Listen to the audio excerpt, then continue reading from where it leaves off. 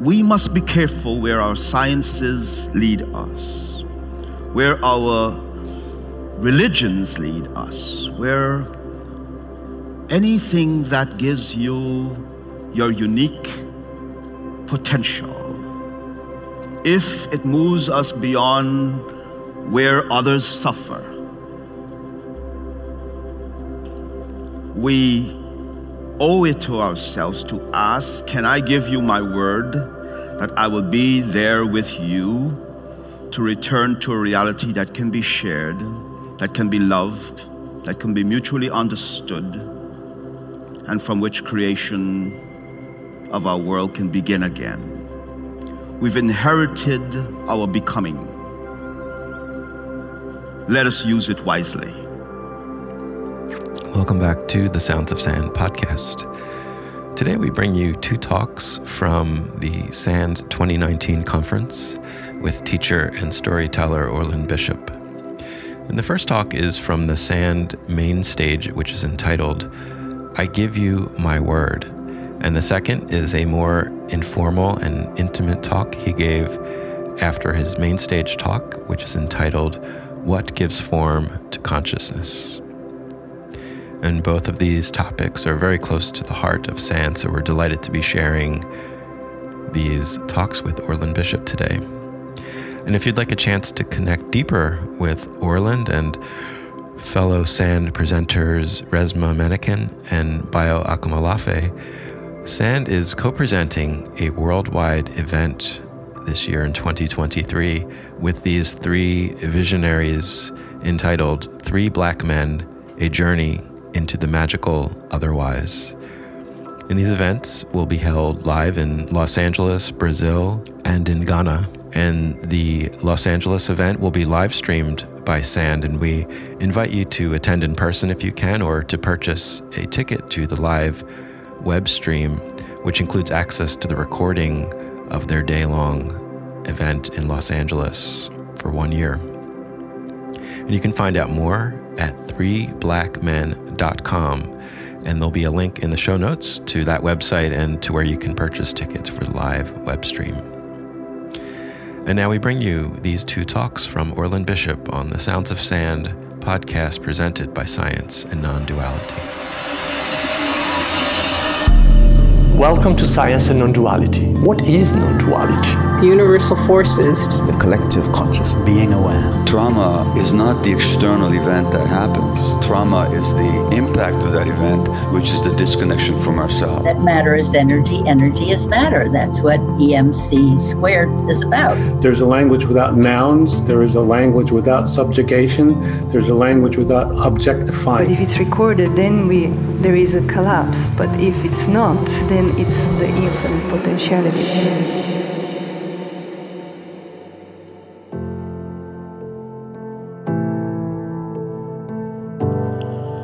We've held our wills so long as a personal process and leave out the deeper significance of our will, which is to give it to the world. Some years ago, one of my mentors asked the question, are you and I a part of the same reality? And if so, how do we know? How do we verify a shared reality? The idea led to the inquiry around what is it that allows us to cross the boundary of the self, where I know what I know, have what I have, and enter into a space where two or more could experience a shared phenomena in consciousness. We've reached an age in which much of what we are now becoming aware of cannot be resolved by one expert's understanding of the reality that we're in. And it doesn't require a group of experts to enter into the field of consciousness from which mutual creation can occur.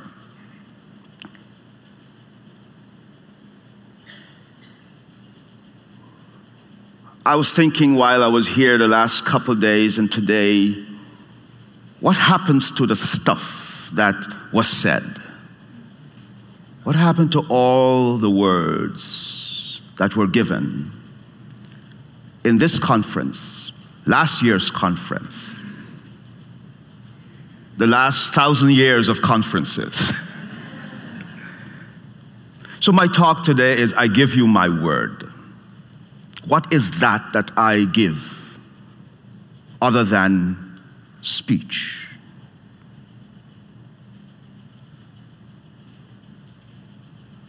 But I have to look, while I'm doing this, speaking, look at the activity that you're doing.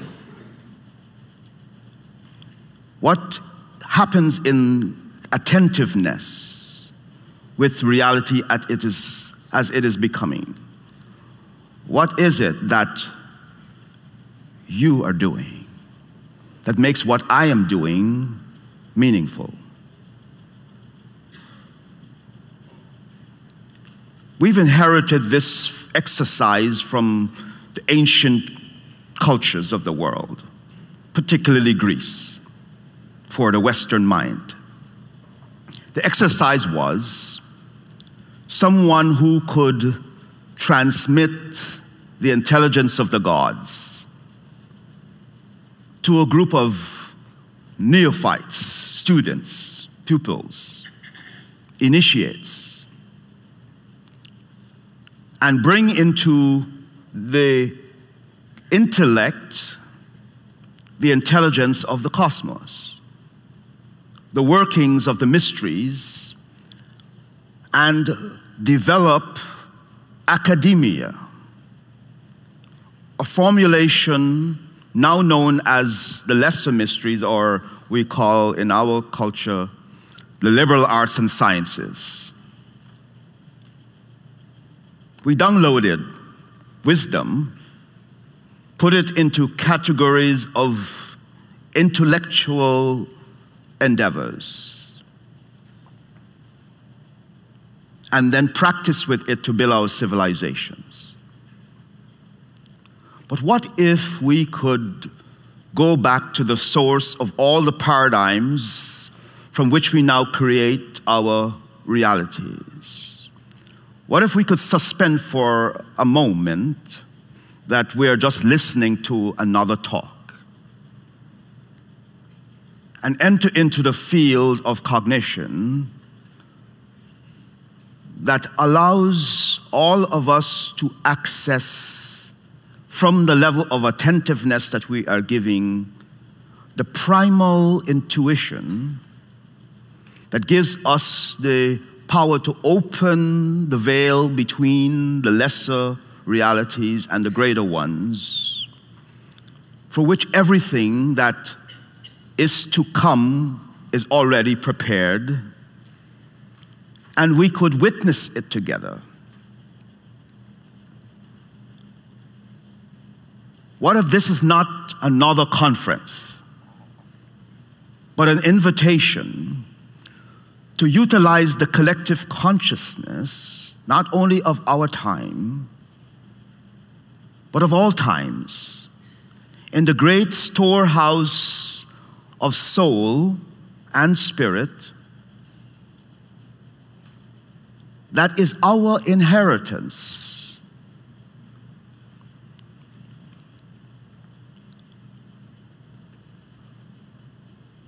We must, in our time of this civilization, the culmination of the Western epoch in which the mind was separated from its source,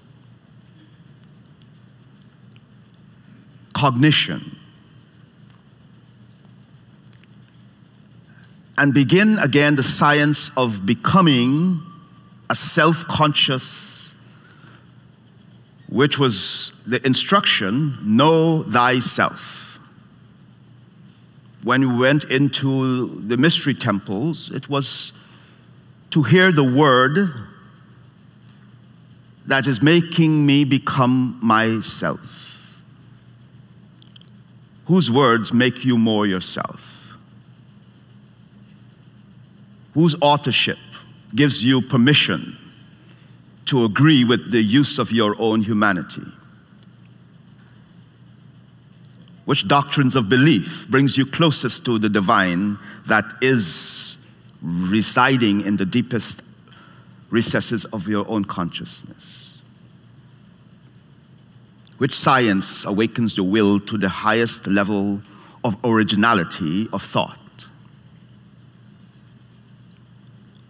What an age to have all those choices of all those traditions of wisdom, all those intellectual pursuits, the greatest libraries.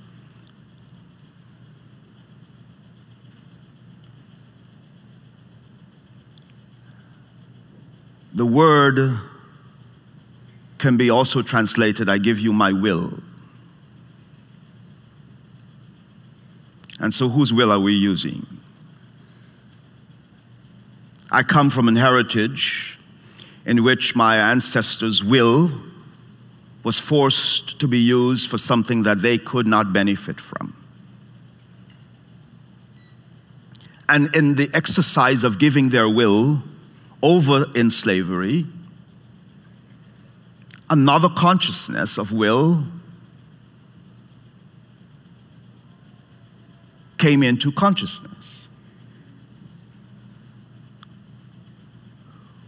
They created another will in this experience. Once talk about suffering.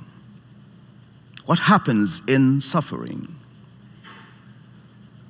When there is no will for yourself, because the suffering takes it away. Whose will then becomes available? Whose word comforts the soul? Whose compassion reaches the sufferer at a time in which their suffering is not self-imposed, but designed by a societal mandate? How come this embodied principle could not be understood, that some other level of creation was transferred to the suffering people? Where did it go? Where did that will go?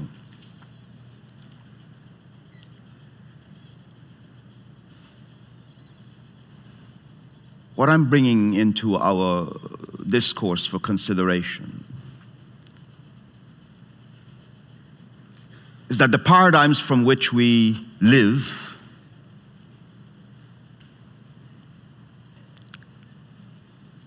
could lead us to find the source of those paradigms and the source of a level of agreement that allows us to share ultimately a kind of freedom from wanting more.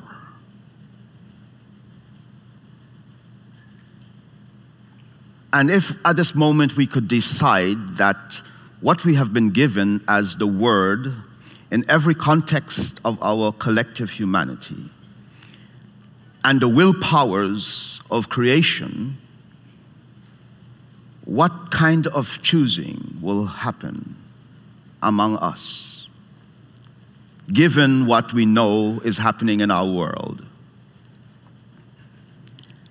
And am I committed enough, I ask myself, to give you my word at a level in which I don't need any other evidence to secure your trust and your agreement that what I have is yours?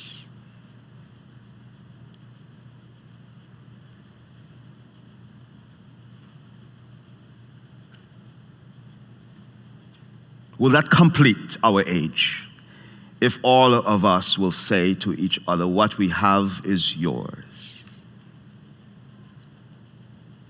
What happens to the world if just that one choice is made?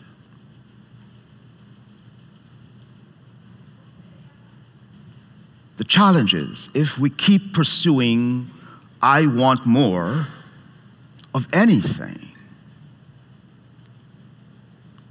this tremendous arcana of wisdom that is our collective humanity remains untouched, because I cannot get it by myself. It is not for one, it is for all. And if I am to be part of the all, I have to be willing to share myself with the other.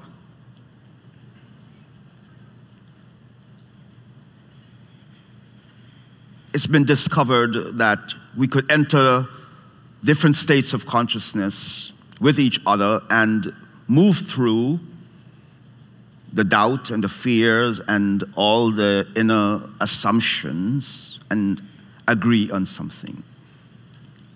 And in my practice, I was asked one time, some years ago, to work with a young man who had used drugs, and he had left his mental boundaries and was diagnosed with schizophrenia as a result of this episode.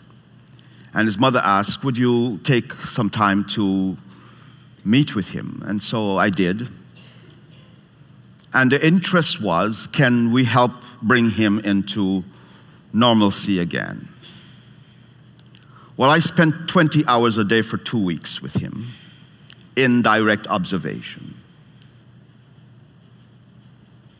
Observing, where are you? The you that we know we all are at some level, how do we find it? Attentiveness.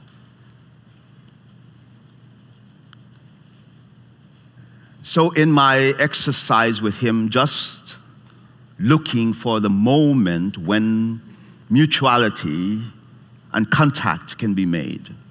And it took 2 weeks before he recognized me. You're there in this delusion. I was real. We started a dialogue. But in my journey there, and there was not any distance of time and space, was between two human beings, whatever we have to cover. And in entering into this truthfulness, I discovered how much I have to change in order to be with another human being who was so far in another reality of knowing. And then what he was experiencing, I became aware of in my perception, not in my cognition. I don't know those things to be real, but my perception told me it was true what he was suffering from.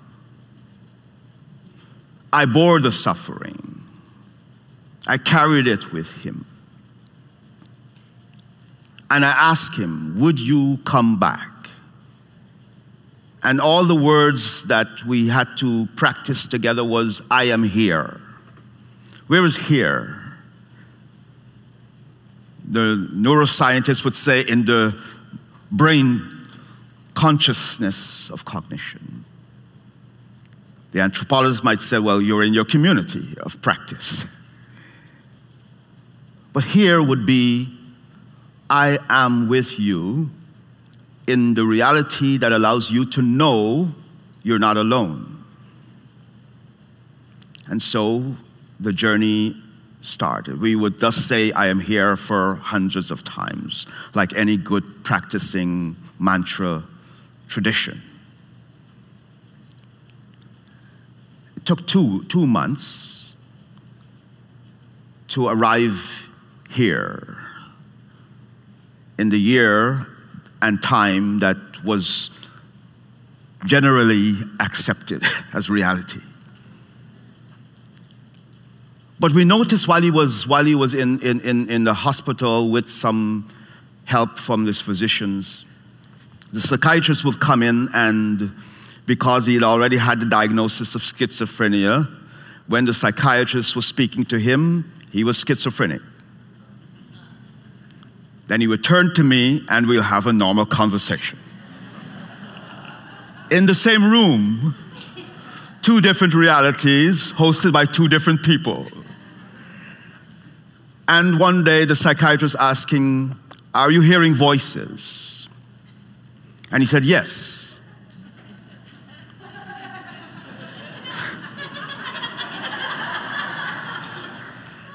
The psychiatrist asked, "What are the voices saying to you?" And he said, "It's saying, 'Are you hearing voices?'" And he looked at me and we started to laugh. Realized that, wow, he had recovered enough of the perspective of the separate realities that some people host. So the condition of our world is such. We could choose really to alter the states of consciousness, not only for the other, but for ourselves. Because as hosts, we have more power to say, "Let me come to where your suffering is, and let's get out of it together." Let's give each other the permission to exercise the trust that it takes to leave this dark, wounded place of the soul and enter into the creativity that gives our humanity its dignity again, so that we wouldn't be locked away. So the delusions could be the cause of drug addiction, or it could be the delusion for power of any kind that puts a person so far beyond mutual engagement of trust. We must be careful where our sciences lead us, where our religions lead us, where anything that gives you your unique potential, if it moves us beyond where others suffer, we owe it to ourselves to ask, "Can I give you my word that I will be there with you to return to a reality that can be shared, that can be loved, that can be mutually understood, and from which creation of our world can begin again?" We've inherited our becoming. Let us use it wisely, and let us become ourselves with and for each other, that we may stand in this time and know that there's a greater threshold to cross. And doing it together gives us the evidence that we need, that once we are in the agreement, futures could be decided. Thank you very much for your attention.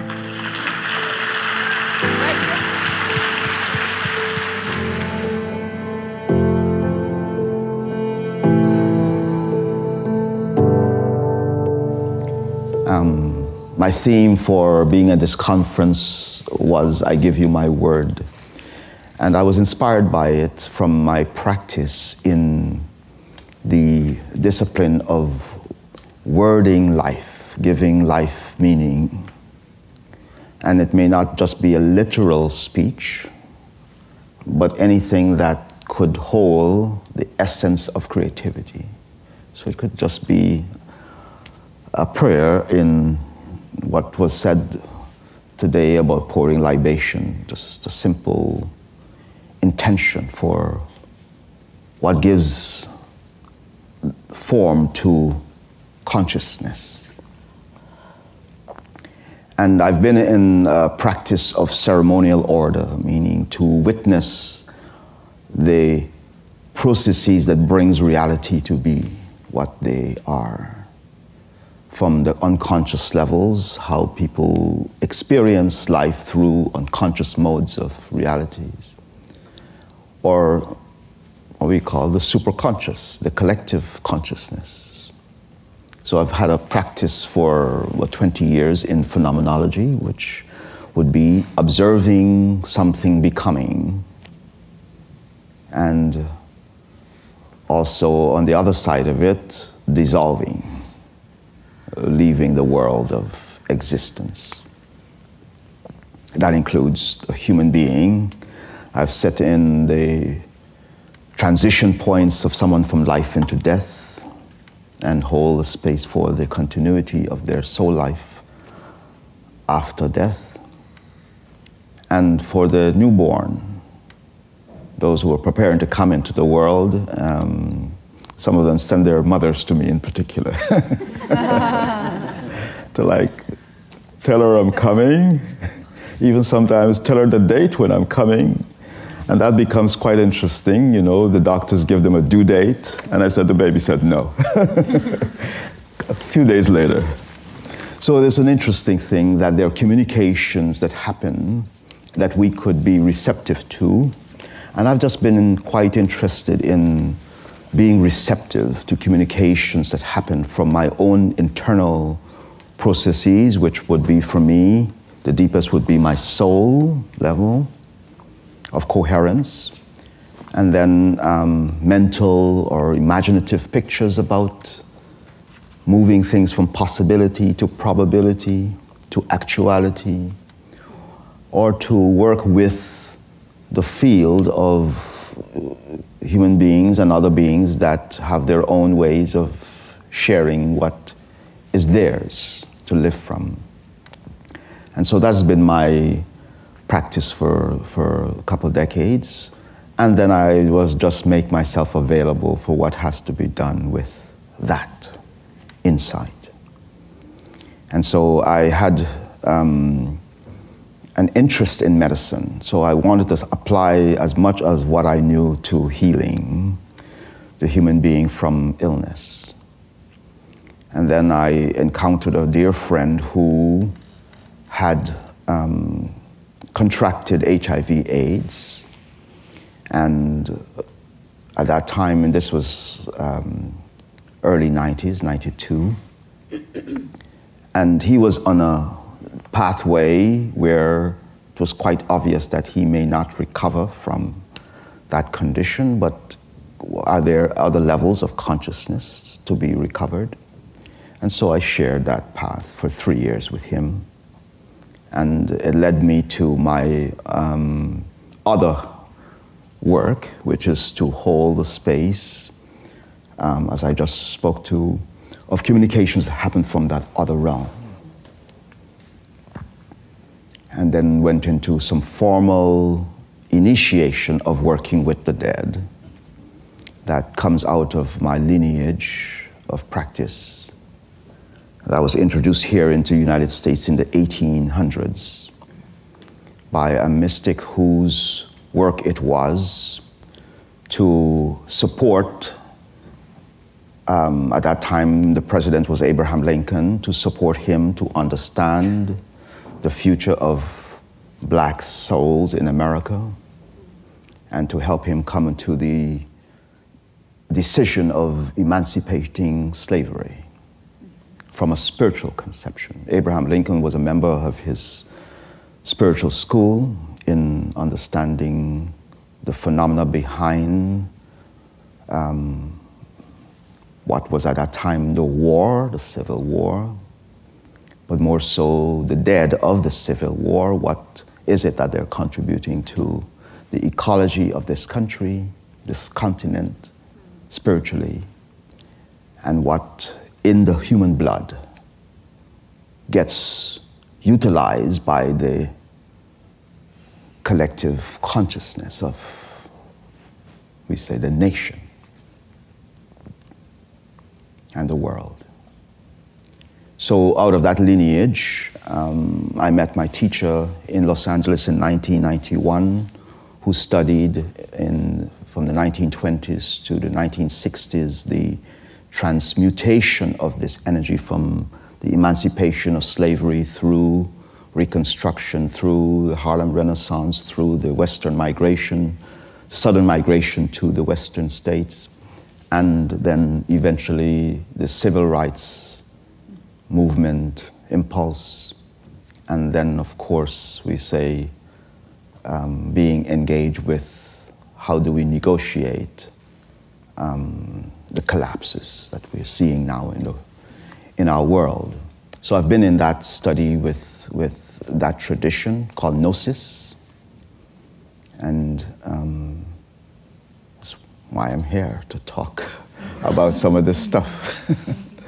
So I thank you for being a witness to my own work and life, and I invite us to think into this space and see what's alive for us. And there's a microphone that will be passed if there's a point of sharing that you would like to make. And please. Well, actually, a couple of directions, but I think I want to take the first one because of what you said, is that your focus on words, that words have so much power. And as a spiritual teacher myself, one of the things I try to do is when I talk to people about moving towards love and away from chaos and disconnection, I try to use those words rather than what I find is a traditional talking about moving towards the light and away from the dark. That, so I'm wondering if you could speak to that, especially, given the lineage and, the roots with the Civil War and emancipation, and as somebody of darker skin, do you notice that in terms of our language? The spiritual language, it feels like there's an embedded racism in our use of light and dark, and I'd be interested in your comments. Thank you.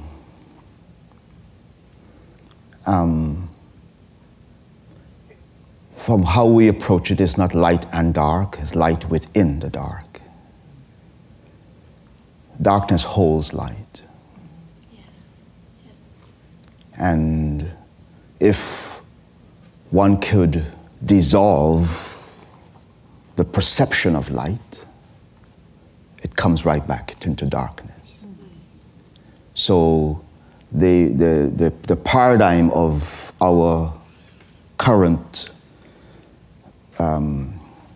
consciousness is that we needed light to become aware of certain things. So light is actually a transducer of energies that create in our cells a receptive, transformative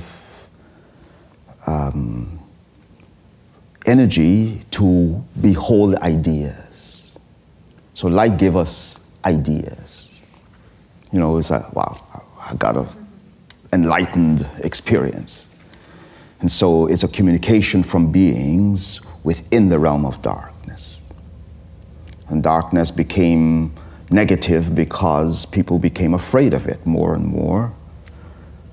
And that's more of a loss of the power of consciousness to be in uncertainty, be in, it will say, the inner life itself, not the outer life. And so when we say about the soul is a dark place. And if anyone is to go into the deeper recesses of consciousness, it extinguishes what we know, because you can't carry knowing into it. You can only carry your will into it. So one has to be willing to become a kind of seer, sensing from consciousness. You create what you know, need to know. There's no inheritance when you go into that place. So the paradigm that we have come into this conflict with light and dark is in the intellectual schools, whereby the archetypes withdrew from the information that most people would utilize for defining the paradigm of their reality. It rescinded from the visible world, the archetypes. And so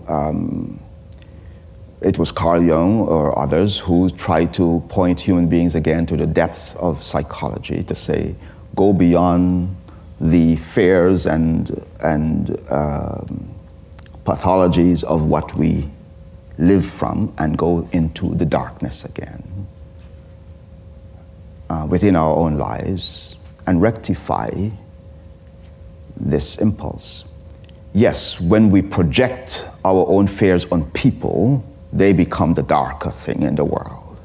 They become the shadow of the light that we want to choose for ourselves. And we've done that with cultures, we've done that with other kinds of beings in the world. The snake has gotten a bad rap for a long time. That it is, because it stays so close to the ground and actually go into the earth to bring our consciousness there. And so whatever places we were afraid of things, we made it dark, because that was where we were initiated. And no one wants to be consciously initiated, because we have to give up what we know and turn to the unknown. And so when the intellectual consciousness began to define pathways of knowledge, it went from initiation to education. And then education wasn't so much to draw out of the soul what it had, it meant to put into consciousness what others thought we should have. And so the pathway moved from initiation to education, of bringing out of the soul, to education putting into the soul. And we left with a conflict of no longer appreciating darkness. And there are people who live with that in the exercise of trying to purify that with their lives, experiences, and bring more creativity. Regardless of how dark it gets, they bring light back, or bring consciousness back to it, please. Spirit wisdom. I have been recently experiencing what you mean about allowing darkness and kind of finding comfort in that space. Like sometimes I'll try to practice with my eyes closed or certain things to allow myself to find comfort in discomfort. And like you said, as a Black person in a predominantly Caucasian space, I find myself, I have trouble connecting sometimes with the people around me, and it's not really like there's not a want for connection. It's just I don't really feel a connection with this source. And so I'm a yoga teacher, and I was trained in a predominantly Caucasian space, and I learned a lot from these people, and I did connect deeply, but still taking my practice out into the world, I didn't feel the same connection that my teachers felt with the classroom. And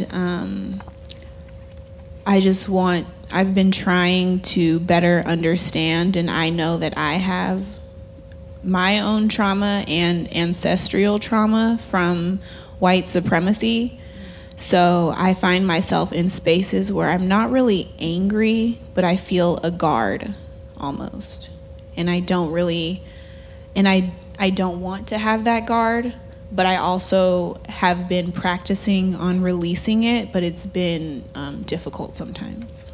Mm-hmm. Yeah, could take a few things and then I'll kind of share together. So let's pass the mic for a while. Mine is on a slightly different note, but I don't think unrelated. I want to go back to some of your earlier statements about your training, and particularly the notion about Lincoln and the slaves and ending slavery, and relate that to the discussions we were having in here yesterday with Thomas Hubel about collective trauma. And he was saying that in order to heal collective trauma, there has to be ethical correction And it's not to dispute anything that you've said, but my understanding of history, I find it difficult to perceive Abraham Lincoln as ending slavery. You know, that the Emancipation Proclamation was a tool of war, and it even says that in the beginning. And it didn't end all slavery. It just did it for the areas, not even the states, because it didn't necessarily have to be the whole state, but whatever region was in rebellion. And it wasn't initiated initially. I mean, it was held very strategically, and he's even quoted as saying if he could win this war without letting anybody out, you know, he wouldn't do it. And we didn't really fight this war, the Civil War, to end slavery. We fought it to stop the spread of it for like economic reasons. And I'm bringing that up to say that I think we've got this narrative going on in this nation about how we ended slavery like some moral thing, but we never did.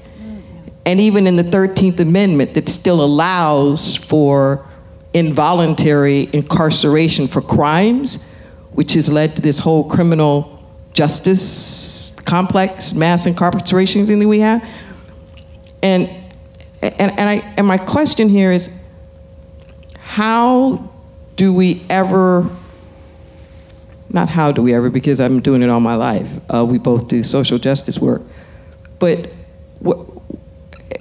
particularly, what is it going to take for us to get to that point of the ethical correction around this? That, as Thomas Hubel said, we have to change like the underlying consciousness, like the underlying causation. Yes. But as long as we keep this story about like we've done it, and that's just the past, without this understanding of now being, you know, convergence of past, present, and future, with your understanding, how would you say is a good way for us to move forward towards the understanding of the ethical correction that needs to happen in consciousness? Appreciate it very much. We'll take a couple more and then I'll weave it together. Thank you.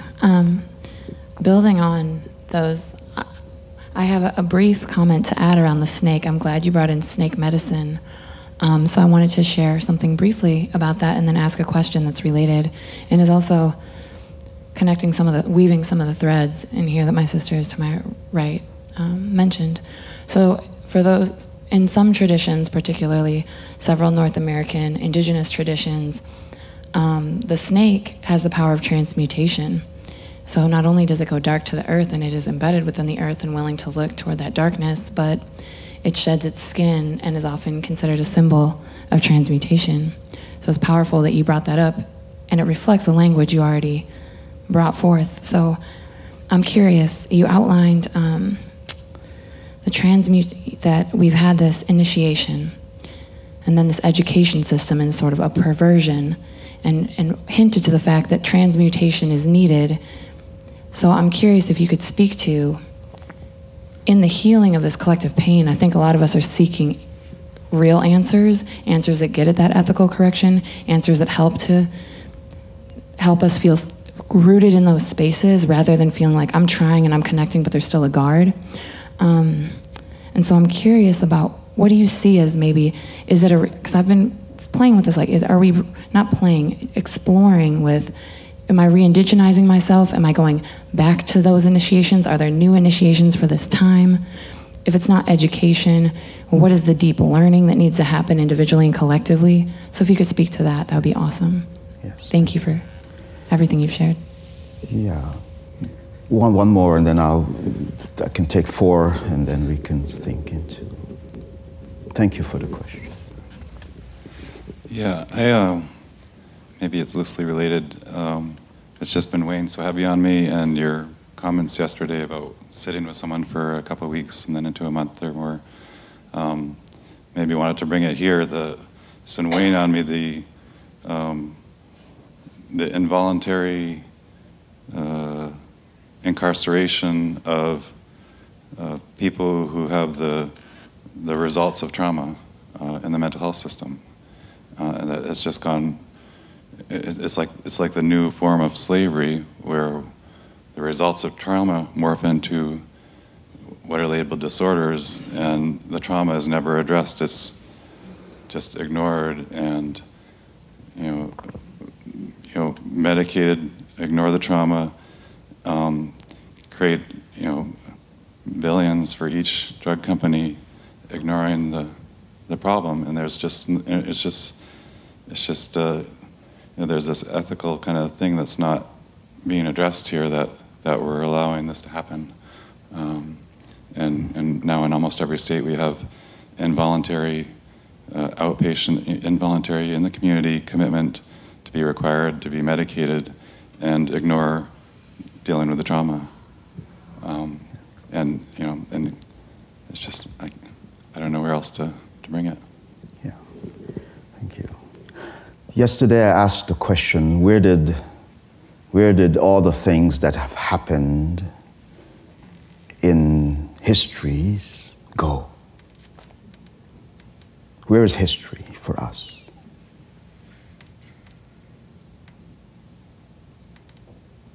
And so this is the research that I took up.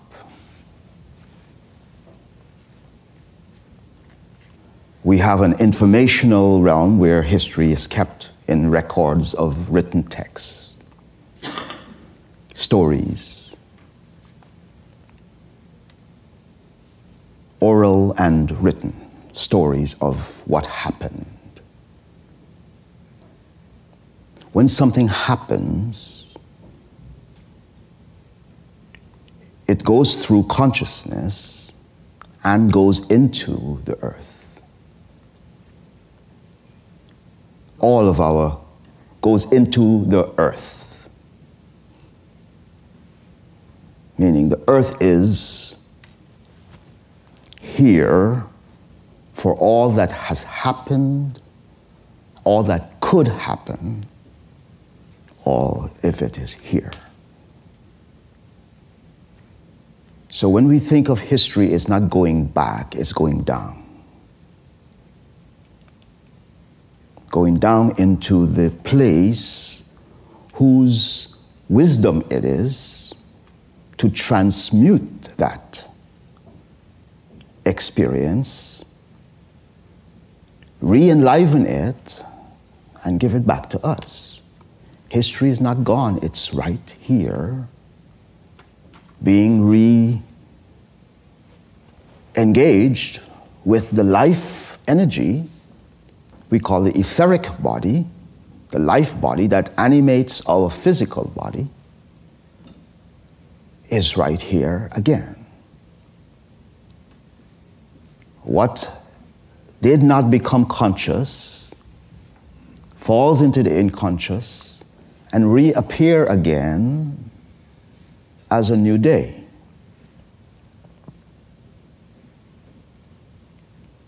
It's a phenomena. So what happened in certain time before now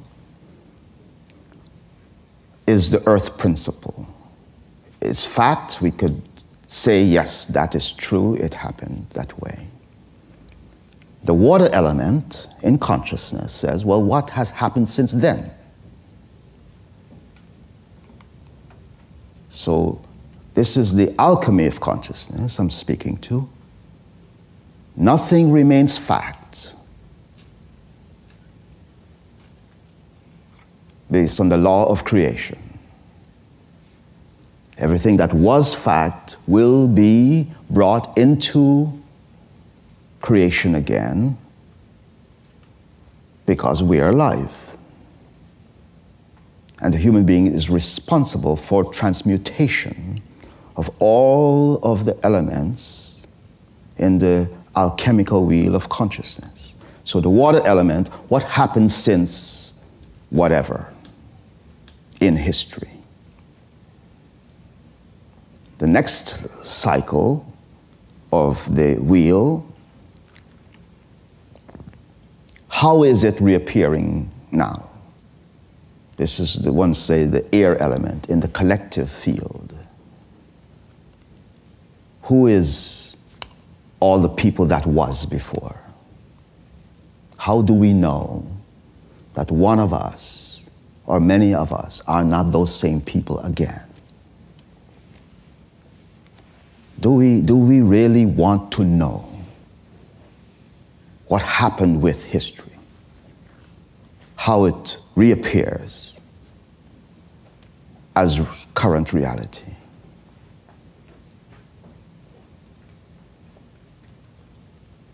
There's a little 5-year-old girl that I saw on a news feed. She loves Lincoln. She dresses up with his hat and beard. And one can ask, okay, why? She collects everything Lincoln, coins and she was being interviewed, like, what is this about?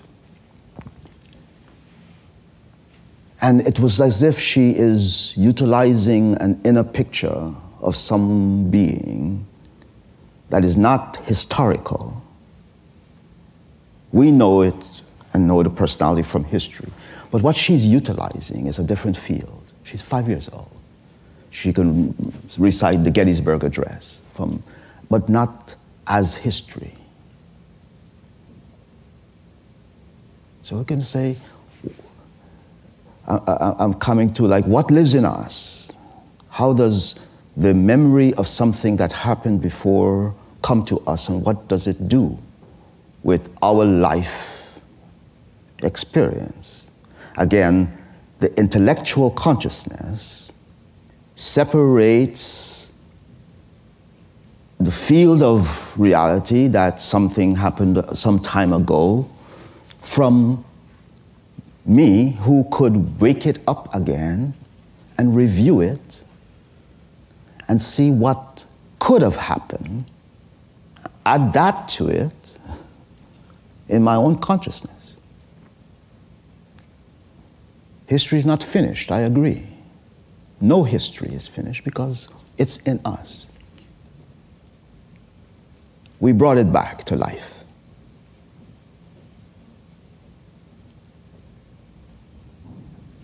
To complete the next phase of it. Why? Because the earth is recycling everything, including human beings and our stories. It's not just we recycle plastic.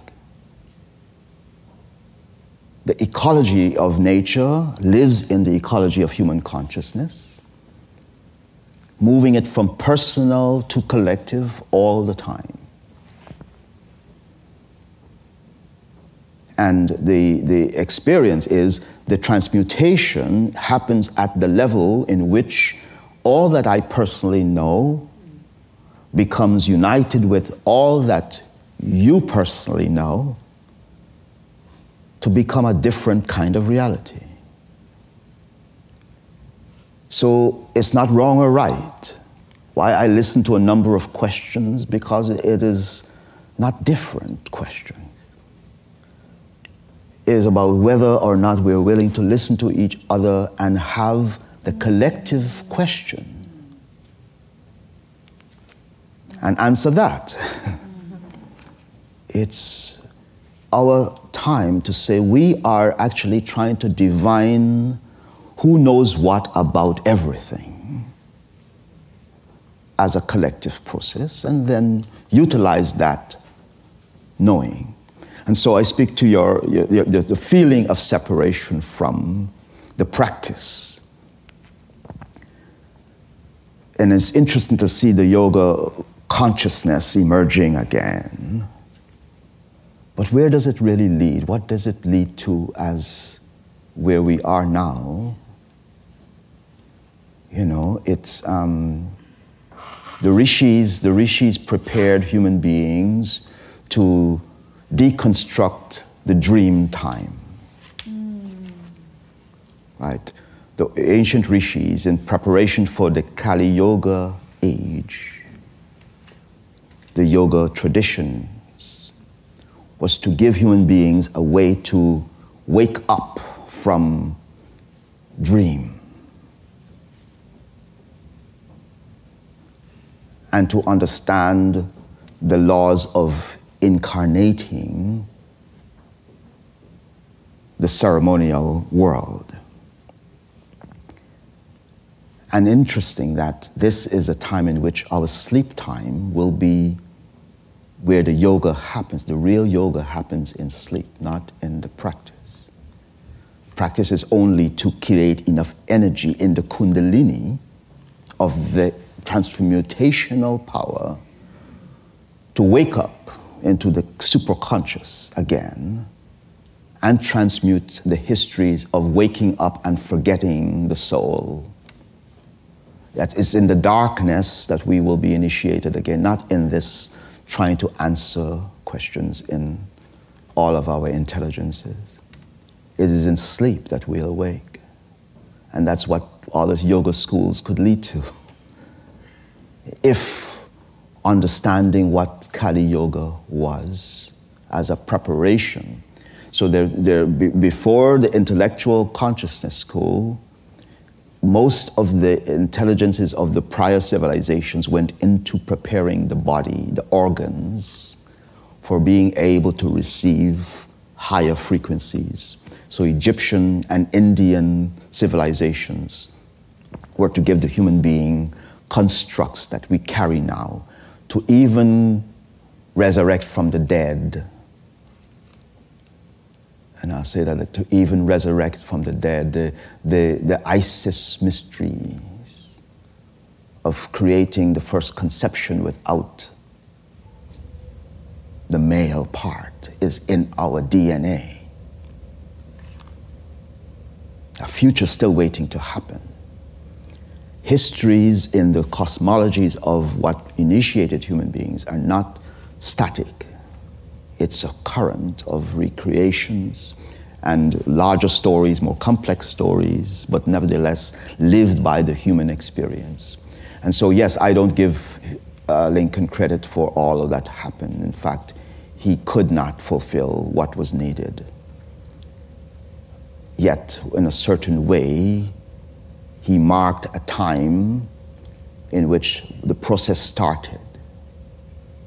And it started and began to move towards others who will fulfill the idea.